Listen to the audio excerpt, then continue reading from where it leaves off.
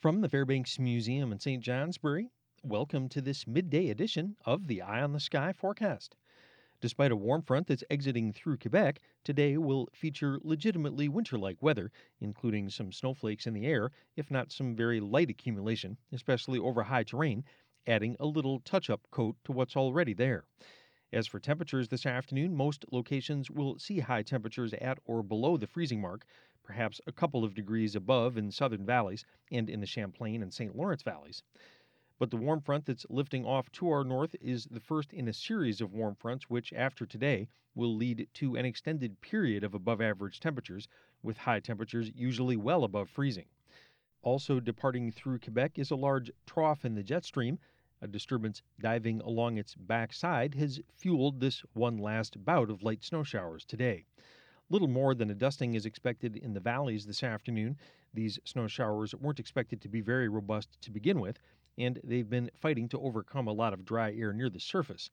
Another inch will be possible this afternoon in the northern Adirondacks, northern Greens, and in the St. Lawrence Valley, and a few flurries might linger this evening near the Vermont-Quebec border and in the Northeast Kingdom and northern New Hampshire. Tomorrow will be quite a nice day by recent standards, with skies becoming mostly sunny across the south and possibly doing so in the north during the afternoon.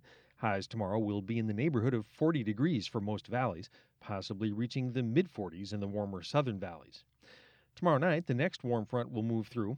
This will allow the warming trend to continue on Friday, even though skies on Friday will be cloudier. Once this second warm front has moved off to our north on Friday, it will open the door to weather systems bound from the Pacific Ocean rather than from the Arctic, and so will lead to an extended period of above average temperatures. Over the weekend, weak low pressure moving in from the Great Lakes will bring the chance of rain showers from Friday night into Saturday. There is a low chance that some of this activity could begin near the international border as early as late Friday afternoon. Some additional light showers will be possible on Saturday, mainly during the afternoon. On Saturday, another storm will be lifting northward from the southern United States, providing additional moisture and merging with the Great Lakes low from Saturday night into Sunday. This will make rain likely during the second half of the weekend, but even with periods of rain, highs in the 40s will be widespread on Saturday and Sunday, with portions of far southwestern Vermont and the Hudson Valley possibly touching 50. In the short-term forecast summary for this afternoon, scattered snow showers near and north of Route 4 and in the southern Greens, a dusting to half an inch, except up to an inch in the northern Adirondacks, northern Greens, and St. Lawrence Valley.